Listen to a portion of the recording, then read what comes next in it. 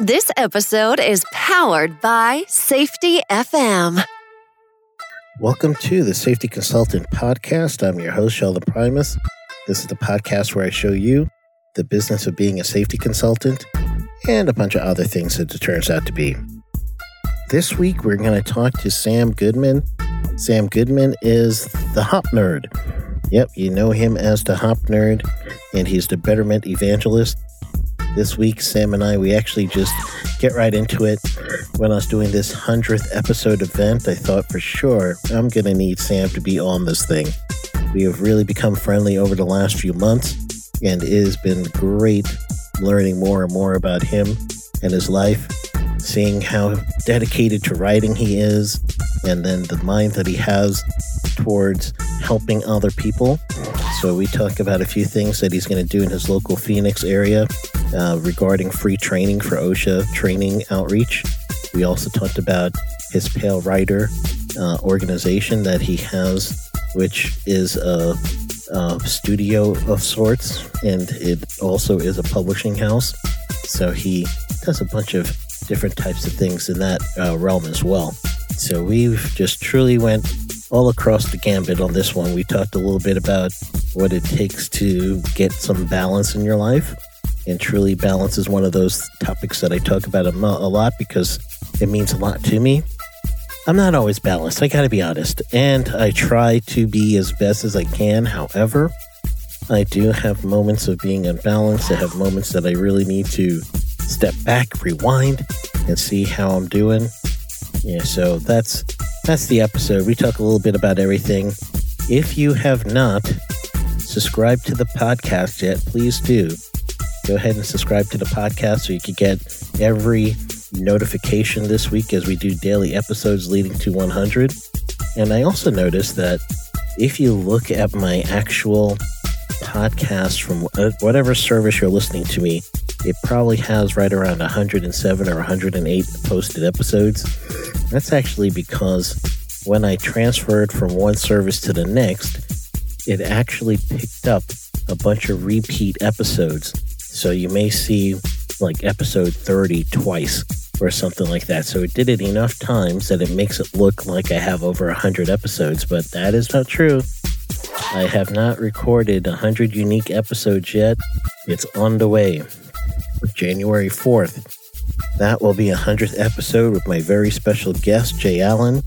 Jay Allen will be on that episode with me, and that will be the official 100. So, go ahead and subscribe to this podcast, and what will be even wonderful for me is if you give me a rating on whatever service you're listening to me on. That means a lot to me.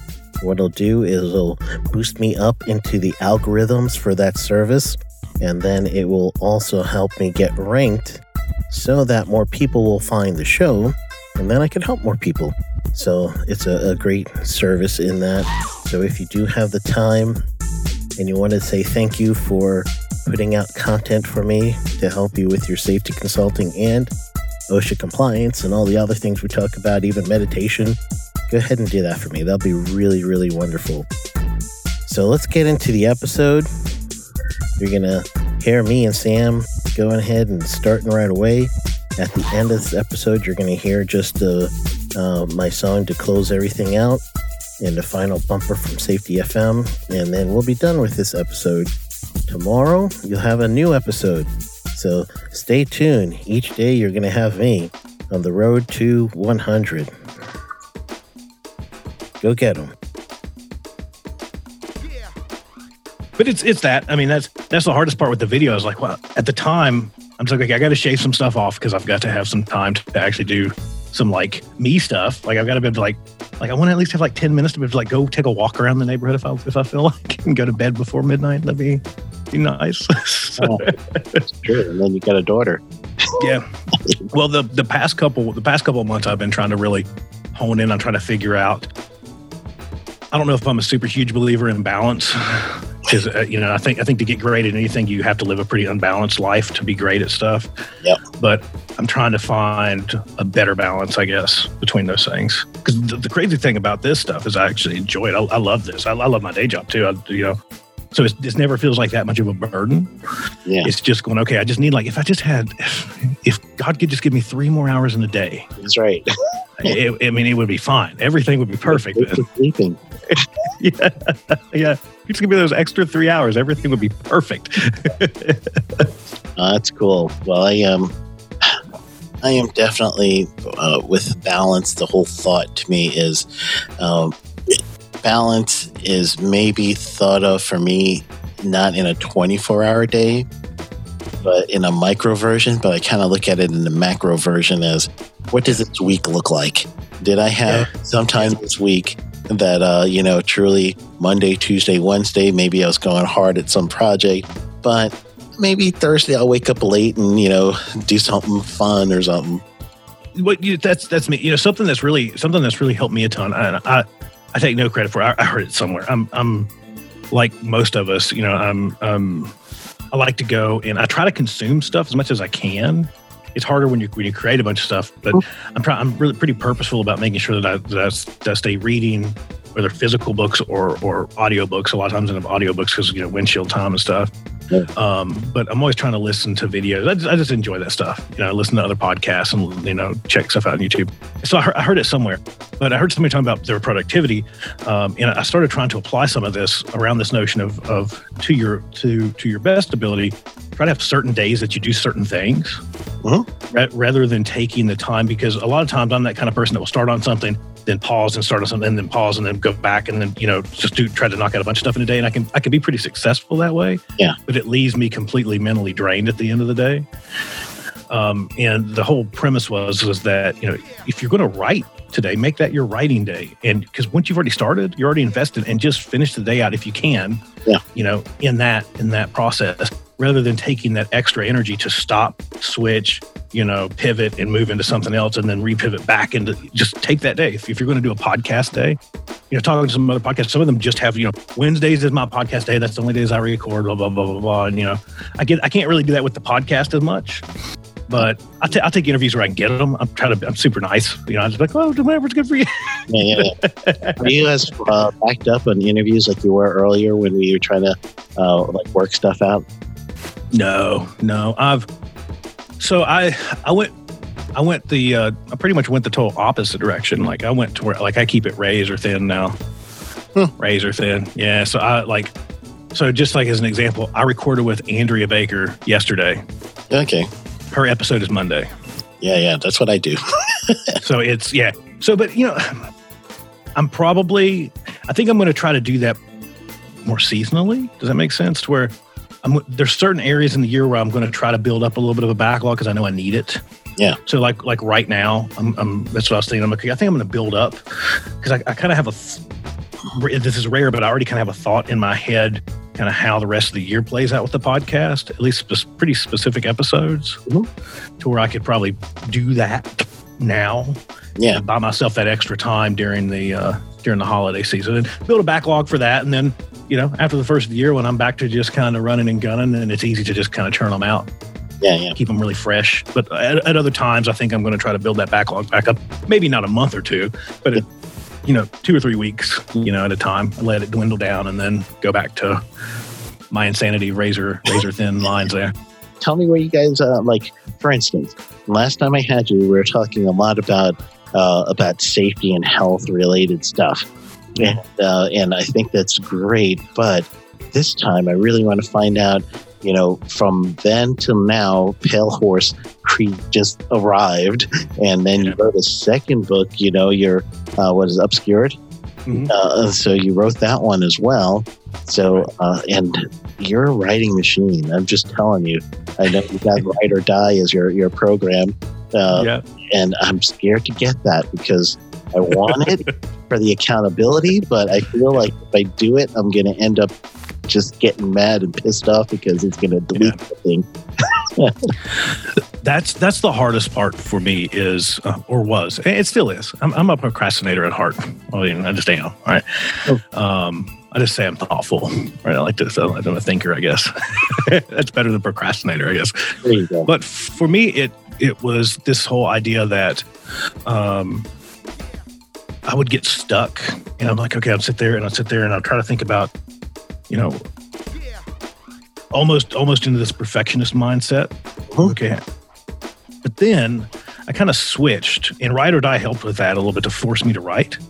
But what I kind of discovered in that process, and I really don't use it that much anymore. I mean, I'm more just throw it into Word, kind of guy. But what I found out, number one, is that my notebook was killing me. So Stephen King said the writer's notebook is a writer's graveyard. It's for ideas that you'll never use. If the story's good enough, you'll write it down. Not in your notebook. Right? So, and I kind of started to live by those words. I'm like, okay, if the idea is that good, why don't I plop my butt down in a chair behind a computer and start writing it instead of trying to take notes about what I think I should write about later. So that helped me a little bit. But the whole notion of just writing and just starting to write and not stopping, because the ideas on paper are way better than the ideas in your head, right? Because at least now this on paper is tangible, I can do something with it. And if it sounds like crap, I can always delete it. But what I found is that when you actually force yourself to, through a program or just through sheer willpower, to force stuff out onto paper, usually you put out some good stuff. Is it going to be full of typos? You're going to need to edit it.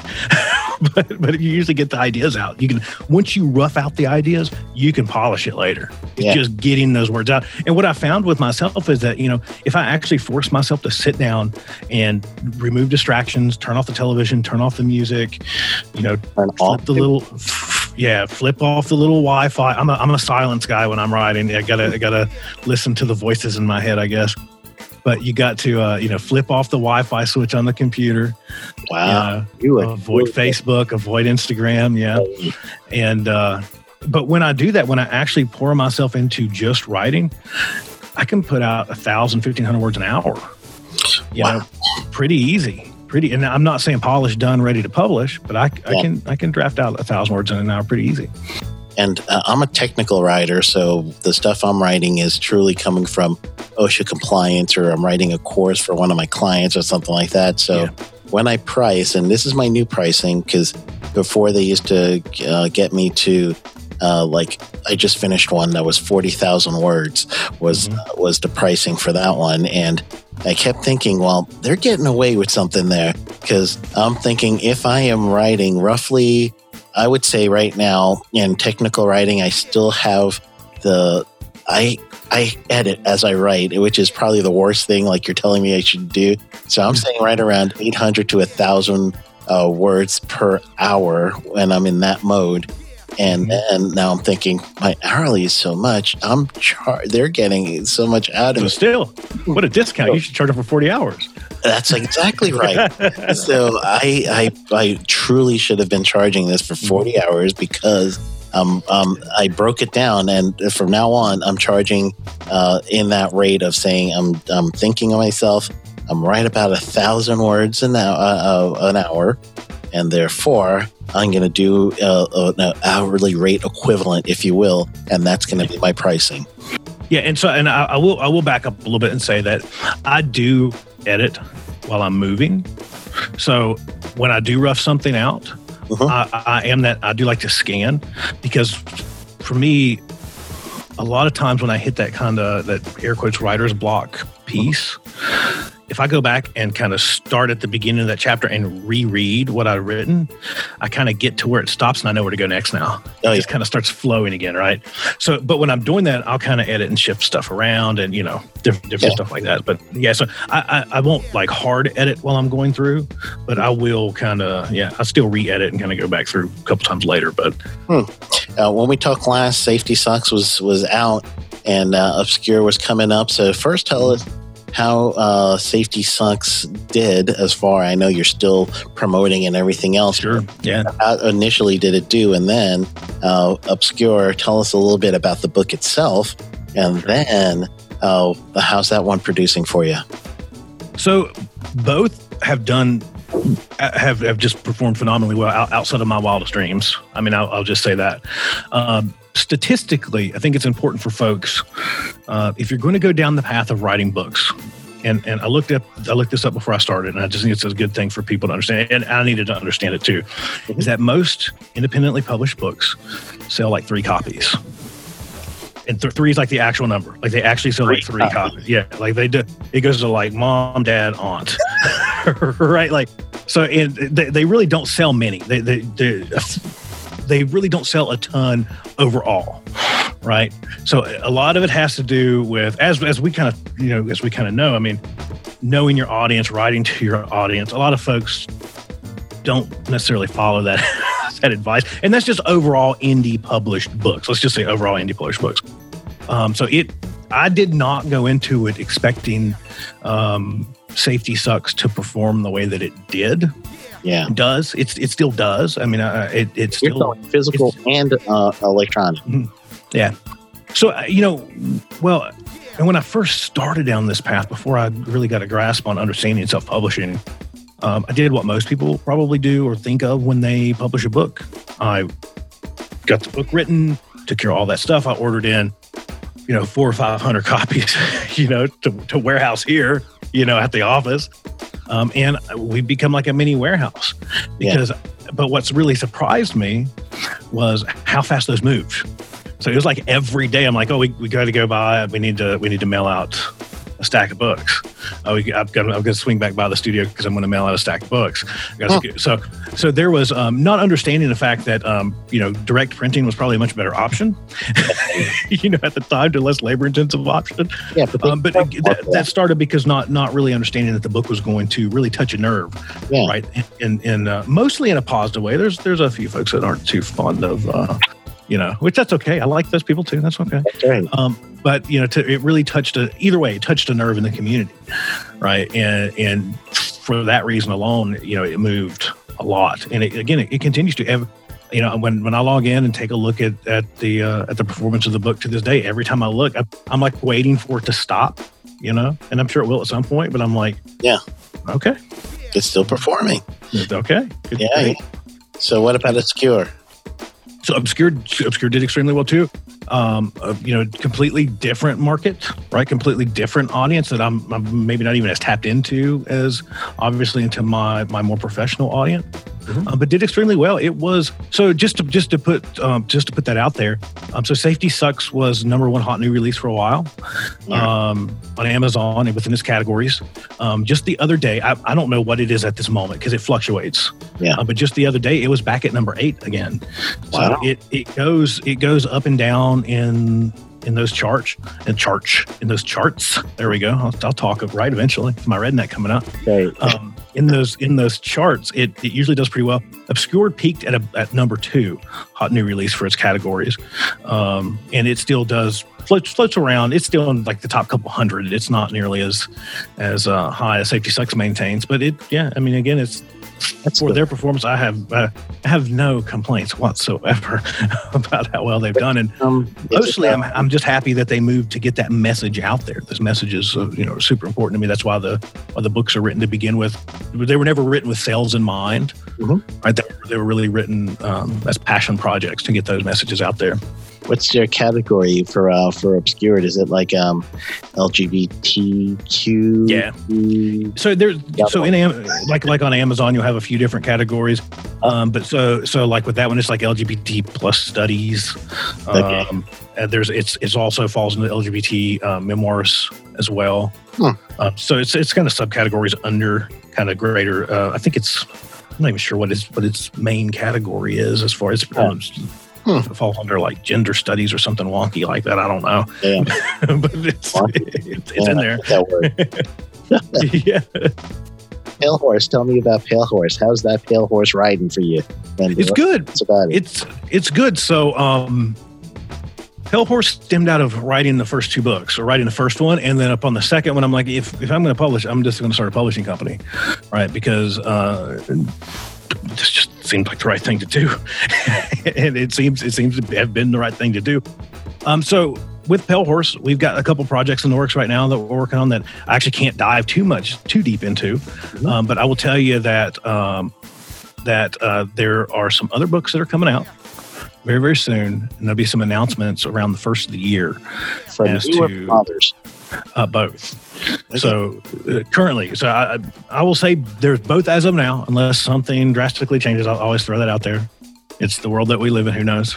But So between myself and others, and there's some co-authoring stuff happening too that's going to be super, super cool. So you'll see some books coming out from dual authors, which is going to be super neat stuff. And I know it's everything I'm saying is shrouded in mystery and very, very vague. And I just have to be because there's kind of mystery, right? I have to be because it's. I'll say this: there are books written. That we're working on bringing to market right now. But I just can't say anything till after January. It's just how it is. What's the inner workings of starting a media company? Are you just for written, or are you video, or what is your media company, or I should say, why choose to start one? So what's the inner workings to that? So for me, the why I choose to start one, I think will probably answer a lot of it. Is I just wanted to help birth cool things into the world, whether it's safety related or not, right? So even like the studio here is so overkill because we're way into music too, right? So this whole idea of even moving beyond kind of, and I know that's scary maybe for some of our safety friends out there. You know, like, well, you do stuff more than safe? Yeah, like I love all kinds of stuff. So the ability to, like here in Phoenix, Phoenix has a great local music scene. You know, to be able to work with local artists. You know, to be able to work with, just like with the book, we're working with local indie bookstores here. You know, doing stuff like that to help do events or to help find other authors that we can help publish, to help with recording audio, to help with other podcasters. I've got a great friend that I'll give a huge shout out to right now. Ian Allison has been on my podcast several times because he's a safety professional. I get to pick on him, call him an ex-safety professional because he's technically, I guess he's still a safety. He's still a CSP. He knows his stuff, but he's not working in safety at the moment. He's working in some other stuff. But just awesome guy all around. And just phenomenal safety person, but just started an amazing podcast called Native Film Talk, where they dive into Indigenous representation in films. And so, like with him, being able to help people like Ian, like I helped him create like his intro, outro music, and do stuff, just stuff like that, just to be able to help kind of folks get into this world. So anything that's cool. So that's kind of me rambling just to say this is that anything that's really cool that I just look at it and go, okay, that's cool. I want to be a part of that. Yeah. That was really the why behind Pale Horse, is that if it's a cool book, because safety sucks, like sell this to a traditional publisher. Yeah. Right? Yeah. You know what I mean? They're going to, well, but it doesn't have a clip art image from Canva that has two people in hard hats with vests on. It can't be a safety book. Yeah. Right. It's not in Comic Sans on the front of the book. I mean, what do you mean? You have to know all that stuff now, and you got to know publishing numbers, and you got to know distribution numbers, and you're going to end up having to know, margins and all that stuff too. Is that right? How do you learn in that stuff? So for me, just going through a lot of the process of writing books and self-publishing helps a lot. So I will say with Pale Horse, like we're not, what makes us a lot more nimble is that we're not a traditional publisher. We're a small-scale indie publisher overall, right? So we function in the direct printing space, right? So we don't have the overhead. We don't have the risk that a traditional publisher has, right? We basically help take great ideas and work them through the process of bringing them to market through a direct print model. It already exists in the world, right? It's already there, right? So we help folks get their product from kind of idea or finished manuscript or somewhere in between, and make it not suck for them. Not the idea, but the process, right? Because if you talk to a lot of folks that go through more traditional, and there's a place for traditional publishers. I'm not bashing them, but they really, I don't want to say they screw over their authors, but authors don't really receive the cut that, in my opinion, that they should for their hard work, sweat, and tears. They're receiving pennies for every book that they sell, and a lot of times. So to be able to help folks understand and help them through that world of direct print, where there isn't the risk, where there isn't the need to order 10,000 books and warehouse them, where we can get their book to market in a very fast amount of time. It's not months and months and months of a publisher printing and proofing and getting things ready, and then maybe the book sells, and then maybe, just maybe, if you can exceed whatever check they wrote you for your original book, which is usually pretty low, then maybe your royalty might go up to 50 cents a book, right? So it's it's this whole different idea about really just helping folks go down. It's an existing path, right? It's an existing path, but helping them come together under a single imprint, which is Pale Horse, to go down that path of direct print. And then obviously with their, our marketing and helping to do those bits and pieces of it. And I pick on book covers all the time because I'm a firm believer that if the cover sucks, people won't buy it. Yeah, I believe. Yeah, right. I really believe that. And unfortunately, in our world, there's a lot of great safety books that have horrible covers, right? And you're like, what? There. I think I was looking at it recently, and I have 2 working versions of my cover. I'm like, I could do better next time. So you got to put some flames and some and a wizard costume shooting out something from my hand. So with ours is just this idea that safety books safety books in general, they don't have to be boring, right? Because most of the content is great. There's folks that are that's one amazing thing about people being locked in their houses is there's some folks that have written some amazing books in the last year. Yeah. Absolutely Amazing books in the last year. But with that, the what's in between the covers is pretty good. It's pretty great stuff. Mm-hmm. But again, if we're never going to get those great world-changing ideas out there, if people look at the book and they go, well, that looks like a textbook, I'm not reading that. Or they look at the price point through a traditional publisher on Amazon and the book's listed for $70, or $50 for a 100-page book. So that was the difference with us. When Safety Sucks first came out, we're like, oh, let's sell it for $15. Yeah, because we can't. We're nimble enough. We don't have the risk of the overhead to have to jack the price up to try to clear our risk, right? So it's that, right? So to really kind of summarize those inner workings, it's that. I mean, we help folks through the process. Overall, we help folks through the process of bringing their book to market and through a direct print model. And we offer, a la carte stuff to authors as well.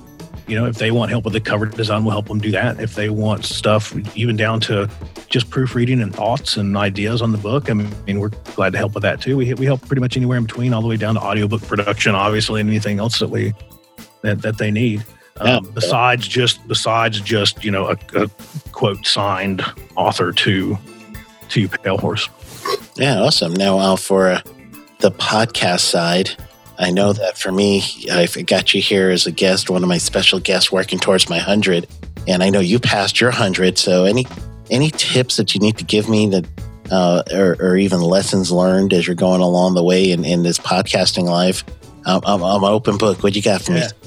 I don't know if I could pass on any real tips. I mean, I still consider myself a rookie, I guess, as a podcaster, because I was just sharing with you, I'm just coming up, I passed 100 episodes. We're at 116, 17, so we're 100 something now, and we're just passing up the year of podcasting, right? The first year of podcasting. Yeah. And I don't know. I think for me, probably the biggest lesson that I kind of learned was just to start and not stop. I think that was probably the biggest lesson, because at the beginning, and this is probably more for folks that are just getting started, at the beginning of the whole thing, I was like, I don't know. Nobody's going to want to listen to this. And then I just jumped in. I just dove head first, and then quickly became addicted to it, and enjoying it, and just ran with it. As far as the lessons that I've picked up have been really more transformative, just towards me as a person, me as a professional, more than it's really been around just a podcaster. Just because the community that's grown around the podcast and around the greater safety community, and just the ability to sit down and have conversations like this and just make friends, right? I mean, make friends that without the world of podcasting, that's the stuff that, and I'm kind of moving more into the thankful territory, I guess, than I am from the lessons learned. Yeah. But just moving into this kind of thing of saying that, the folks that I had the opportunity to have conversations with and record podcasts with and become friends with, such as yourself, that are there to pull lessons from in the long run, that I can learn from in the long run. That's so valuable. That's so valuable. So when folks kind of start talking about, starting podcasts or should they or shouldn't they, I always suggest that people do. If they have any itch to do it at all, they should. If not for anything else, from the friendships that they'll grow from it, and and even if they don't like friends, from the contacts that they'll grow from it. Yeah, it does help. And I was lucky enough, and I know you were part of the Safety FM family, but lucky enough to really be part of that too, because it gives you another added benefit to doing your podcast. You're doing it. You've got yourself already a network, a family of people in the same same digital space as you are. Yeah. And then having your show being played 24/7, not your particular show, but just, shows for Safety FM, and, having your own slot every day is like, awesome. So that's a whole Jay Allen thing. Thank you. Absolutely. And I think it's that, right? I think it's, the word that I keep landing back on is community. And you brought up Jay. I mean, such a amazing thing that Jay did by pulling together such a diverse and amazing group of people. Yeah. Just the ability to wrangle this herd of cats together. No kidding. I mean, should tell you how awesome Jay is, right? Yeah, he can wrangle all of us together. This insane bunch of people that we are, right? But not only that, but to curate such differing opinions in a lot of ways, and different folks that all have amazing, great, valuable things to bring to the table in, like, so, kind of under one roof. Mm-hmm. And what's so great about that, though, is that the community that's grown around that, and the community that not only grows around each of our individual podcasts, but it brings all that together into a much larger thing, right? I mean, it's mind blowing to me. The amount of folks that tune in and listen to our podcast, that send me emails. It's like, hey, how you doing? I love the show. I can't believe you guys give this stuff away. This is so awesome. And then they're like, their mind is blown. That yeah, for sure. You get like, let's just reply back to them, and chat with them. Like, oh, you need help? So just that kind of network of friends and community and kind of all this stuff, to where, I think we've been lacking that in our space for a while. Yeah. Other than maybe, there's some professional groups out there that do networking and things, I guess, but I've never found that much value in what's been available to us as professionals out there. Yeah. And I think that's where we've seen kind of this community grow out of, around social media and around the podcast and around Safety FM and around the Hot Nerd and around the Safety Consultant and around all this stuff, because people want more from their kind of networks. And I think that's a lot of what we found. What we've kind of discovered is that, we can grow these communities. We can have awesome conversations. If I have a problem, I can call you up and ask if you've dealt with it. Yeah. And that's just such an amazing thing to have that I don't even have to pay membership dues for. Right? I could just have an awesome conversation with people, and there are people out there that think like me, or maybe they don't think like me, and that's the point. And we can have a real and honest and awesome conversation. And people can tell me I'm full of crap if I am, and they can give me some cool ideas, and I get to meet cool people. It's just awesome. It's just awesome. You can talk about safety. You can talk about music. You can talk about anything else. So it like branches out in different ways too. Yeah. So, for me, I feel just every time I do a show, or every time now I'm into the live stream. I've been doing a lot of live streaming lately on LinkedIn and Facebook and everything else. And my live stream has been specifically thinking about OSHA compliance helping people that really need to understand OSHA compliance. And the podcast is teaching people the business of safety consulting. So I kind of delineated those two things. But the response from live stream has been really cool, because you can see the live chats and everything in there, and you get to respond right away. So if you've been getting into that, I know you kind of, your time is stretched, but I know you've been doing that too. Yeah, so I did that pretty hot and heavy. So again, during the, I made a commitment when things kind of went officially locked down that I would do one every day, and I did for quite a while. I don't remember what the streak was, but it was like a month or two that we did one like every single day. Just some of it was for my sanity, just to be able to, get on here and hang out with folks and, do that. No real kind of topic, just almost like variety show. you know, just chatting and current events and just whatever I felt like talking about at the time or ranting about. So yeah, at some point in the future, because you know, a lot of the studio here it was built around the concept of being able to do live streaming and do video and do anything, you know, kind of in that space. So at some point, that's kind of where I'm at right now. It's when I have that block to fill, I'm going to jump. I plan on jumping back into doing the live streaming stuff. Yeah. But for me right now, as we were kind of talking kind of before, you know, the calendar's really kind of squeezed with everything that's going on. And at some point, you know, definitely to get into some frequency. What I've really been enjoying lately, though, is just doing these kind of free events, you know, and they're live streaming events, you know, doing stuff through Zoom and, you know, doing just different things. And they're not always even safety related, just doing, you know, like virtual happy hours and just doing like virtual chats on this. Or maybe we do have a topic, you know, we've done a couple ones with topics and, you know, doing free webinars, you know, kind of this live stream setup to where it might technically be a webinar. Yeah, It's informal and people jump in the chat boxes and stuff like that. And there's a lot of folks that are doing that, which has just been amazing, right?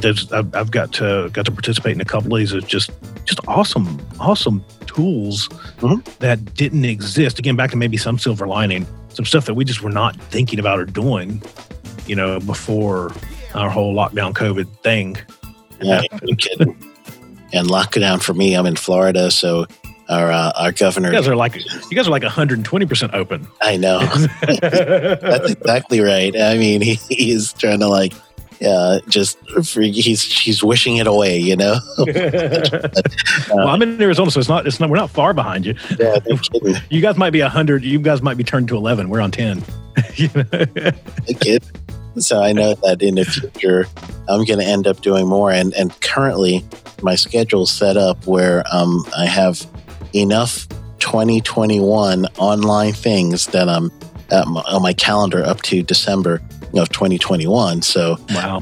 I know I'm going to be doing a lot more online, but I'm looking at plugging some of those calendar gaps with some of my own things. Like you said, you know, might be webinars, they might be, you know, live events, but I want to do a lot of partnering with people. So are you down with some of that? Oh, absolutely. I love stuff like that.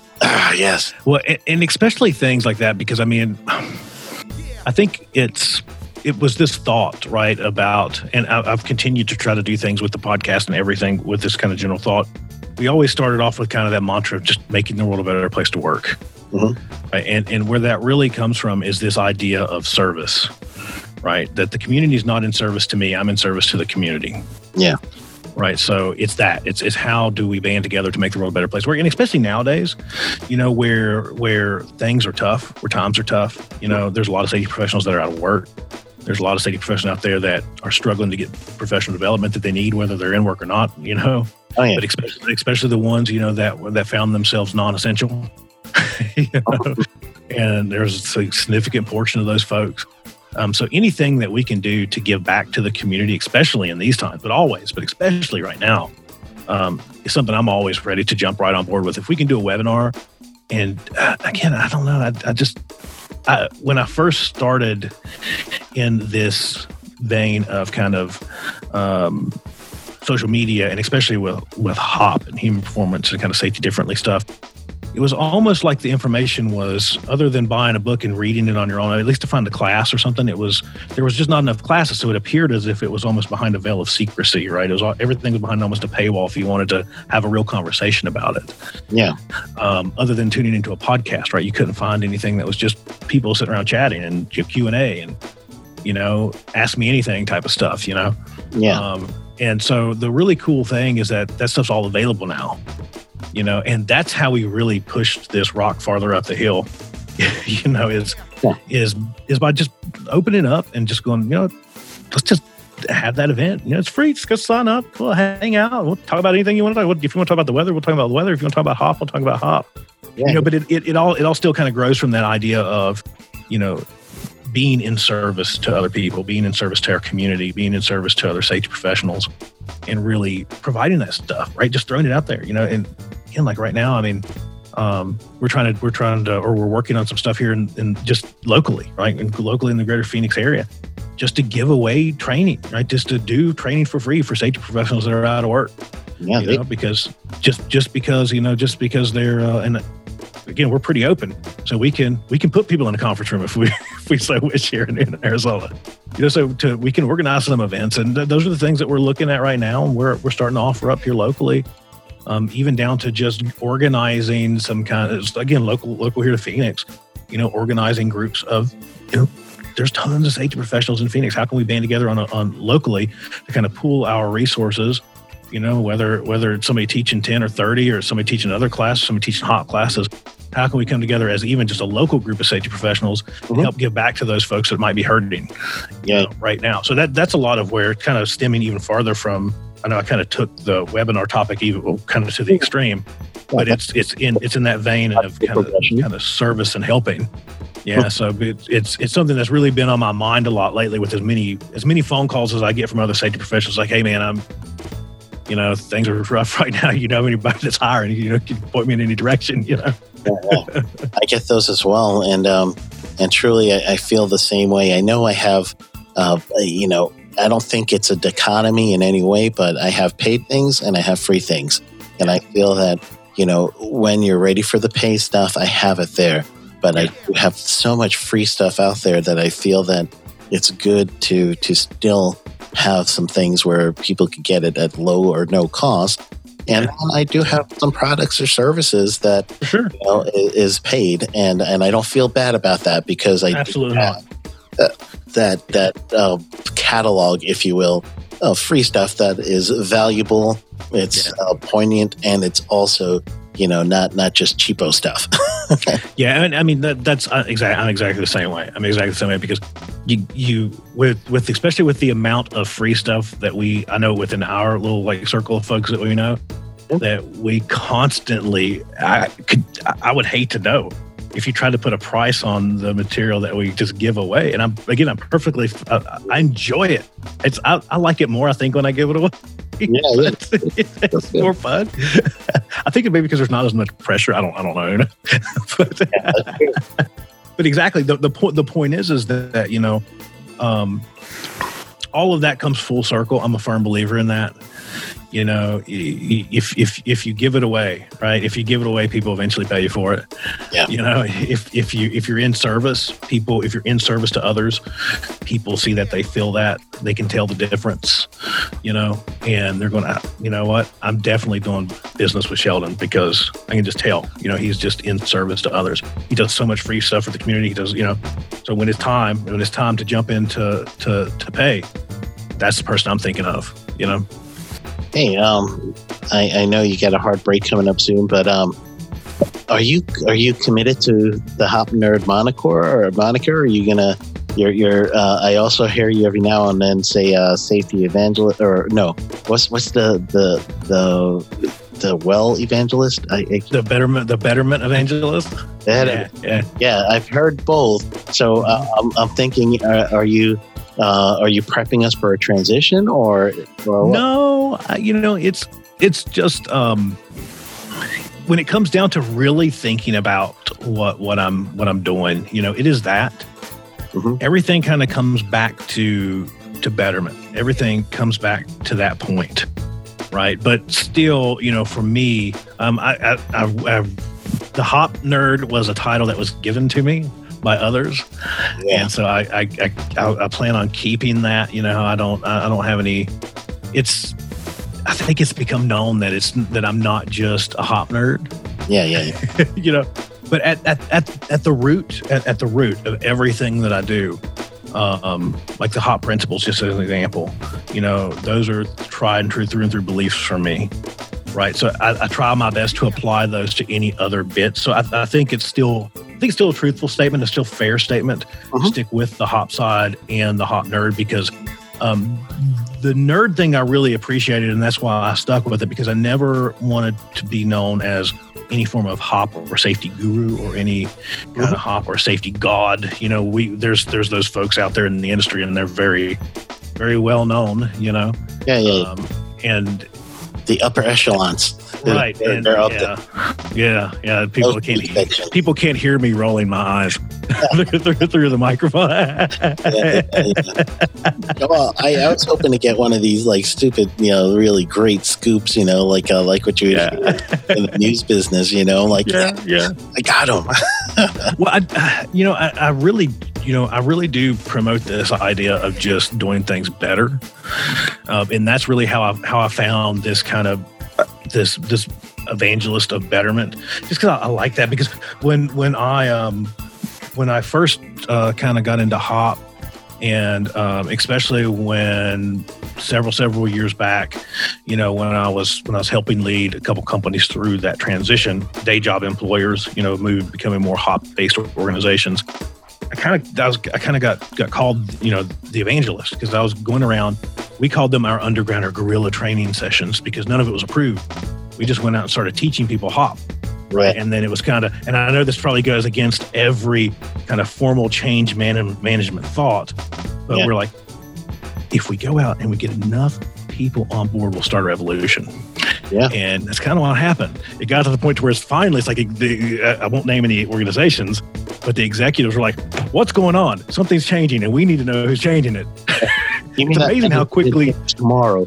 It's amazing how quickly you'll get an audience with executives when you go around being the safety hippie, telling people that blame doesn't fix anything. Yeah. And then you're forced to do that MOC or change analysis, and then put you right back in that place. But that's where that kind of evangelist term came from. Is I was going around and I was evangelizing hop at the time throughout these organizations. And that's a lot of what I still continue to do, in whether with no secret that I maintain a day job. That's my day job too. I'm literally a hop evangelist in my organization. Yeah. And then I do that in my second PM job too, which is all this stuff that's going on. Mm-hmm. But so I really liked that idea of the evangelist piece. And then when it really got down to that kind of notion of just making work suck less. Yes. Right, just in general, making work not suck as bad. It's just making things better, because we get so tied up in this notion of, well, I'm a safety 2 person. I'm a traditional, and that's a hop person, and that's a safety differently person, and that's an HRO person. And okay, like I get it, they're all a little different, and I get it, they're all a little different. The only thing that a lot of those have in common is that they throw rocks at the BBS people, which isn't fair either. And so we all kind of come from this little bit of a different school of thought, but what we all align on is this idea of doing safety better. Yeah. And that's where I kind of landed on this kind of this evangelist betterment or betterment evangelist, and even safety better. Like when I start talking about, I've had this conversation with a bunch of people where I'm just like, yeah, it's hop, but I don't even really call it hop that much anymore. I just call it, doing safety better, because we get so hung up on these naming conventions that we're just we're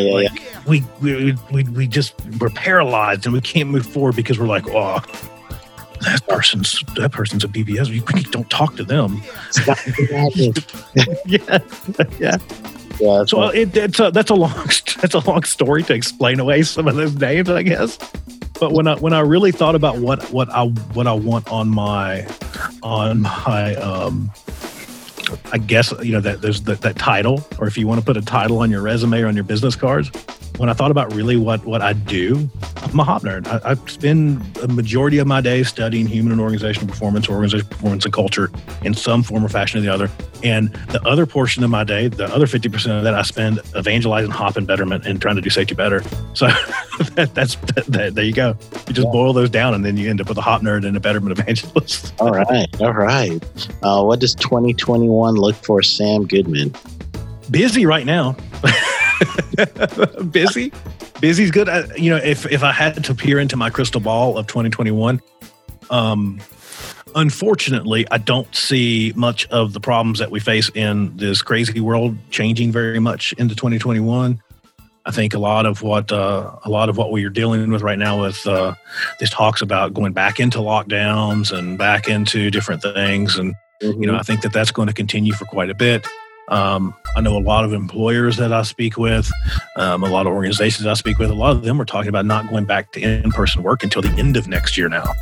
Wow. So it's pretty interesting. It's pretty intense. At least I can speak to the folks I speak to here in Arizona quite a bit, especially. Mhm. But for me, what I see is more books. So I kind of shared that. There's going to be more books. I will tell you that at a bare minimum right now that you're going to see 2 books that will probably have my name on them somewhere. Right, that's my scoop. There's your scoop. And if you want to find out more about that, here's my hype marketing, I guess. Yeah. If you want to find out more about that, it'll be towards the end of the year. I'll either drop some of the names of what we're doing, either as Christmas presents or as New Year's gifts. I haven't decided where that needs to come out yet, and there'll be some pre-order stuff coming up the first of the year too. All right. So there's more stuff coming in the way of books, and I'll say safety books. I would say that they're safety related books. Beyond that, more podcasts. Obviously, going to continue with the podcasts. Yeah. All that stuff happening. As far as anything new with that, I don't know. I think we're just going to continue to keep having these valuable conversations and probably do some more minis. I've been doing a Safety Sucks mini series lately, so I think we're going to do some more mini series focusing on some different stuff. I want to have some conversations around some more of the hot basics. Yeah. And I want to have just to provide that to folks that maybe haven't taken that dive from the basics, and also get into some of what we're just talking about more in a more pointed fashion, maybe not pointed, but a more focused fashion. That's probably the right way to say that. In a more focused fashion around how we bring together the different schools of thoughts, around safety in general, right? To move safety in a better direction rather than all this kind of infighting that continues to happen. Right. So I don't know what that mini-series looks like or even what it's called. It might be those are the things that are scribbled on the board right now for the podcast, at least. be something like drop your sets. yeah, exactly. And to be on that, we're looking at doing some stuff, and it's scary. I know people get super scared when I say this. But as barring that the state of Arizona remains open at any point in 2021, we're looking at doing some in-person stuff here locally. We're looking at doing some in-person stuff maybe around and about here or there. We'll see what 2021 brings. But like most, a lot of virtual stuff obviously happening. We're planning a lot of virtual stuff and free events and all kinds of other events and virtual stuff with other organizations, and just like you, trying to fill up the calendar for next year and try to make it work. Try to pencil in some sleep somewhere. That's a big goal for 2021. And go get sleep. Thank you so much. This episode has been powered by Safety FM.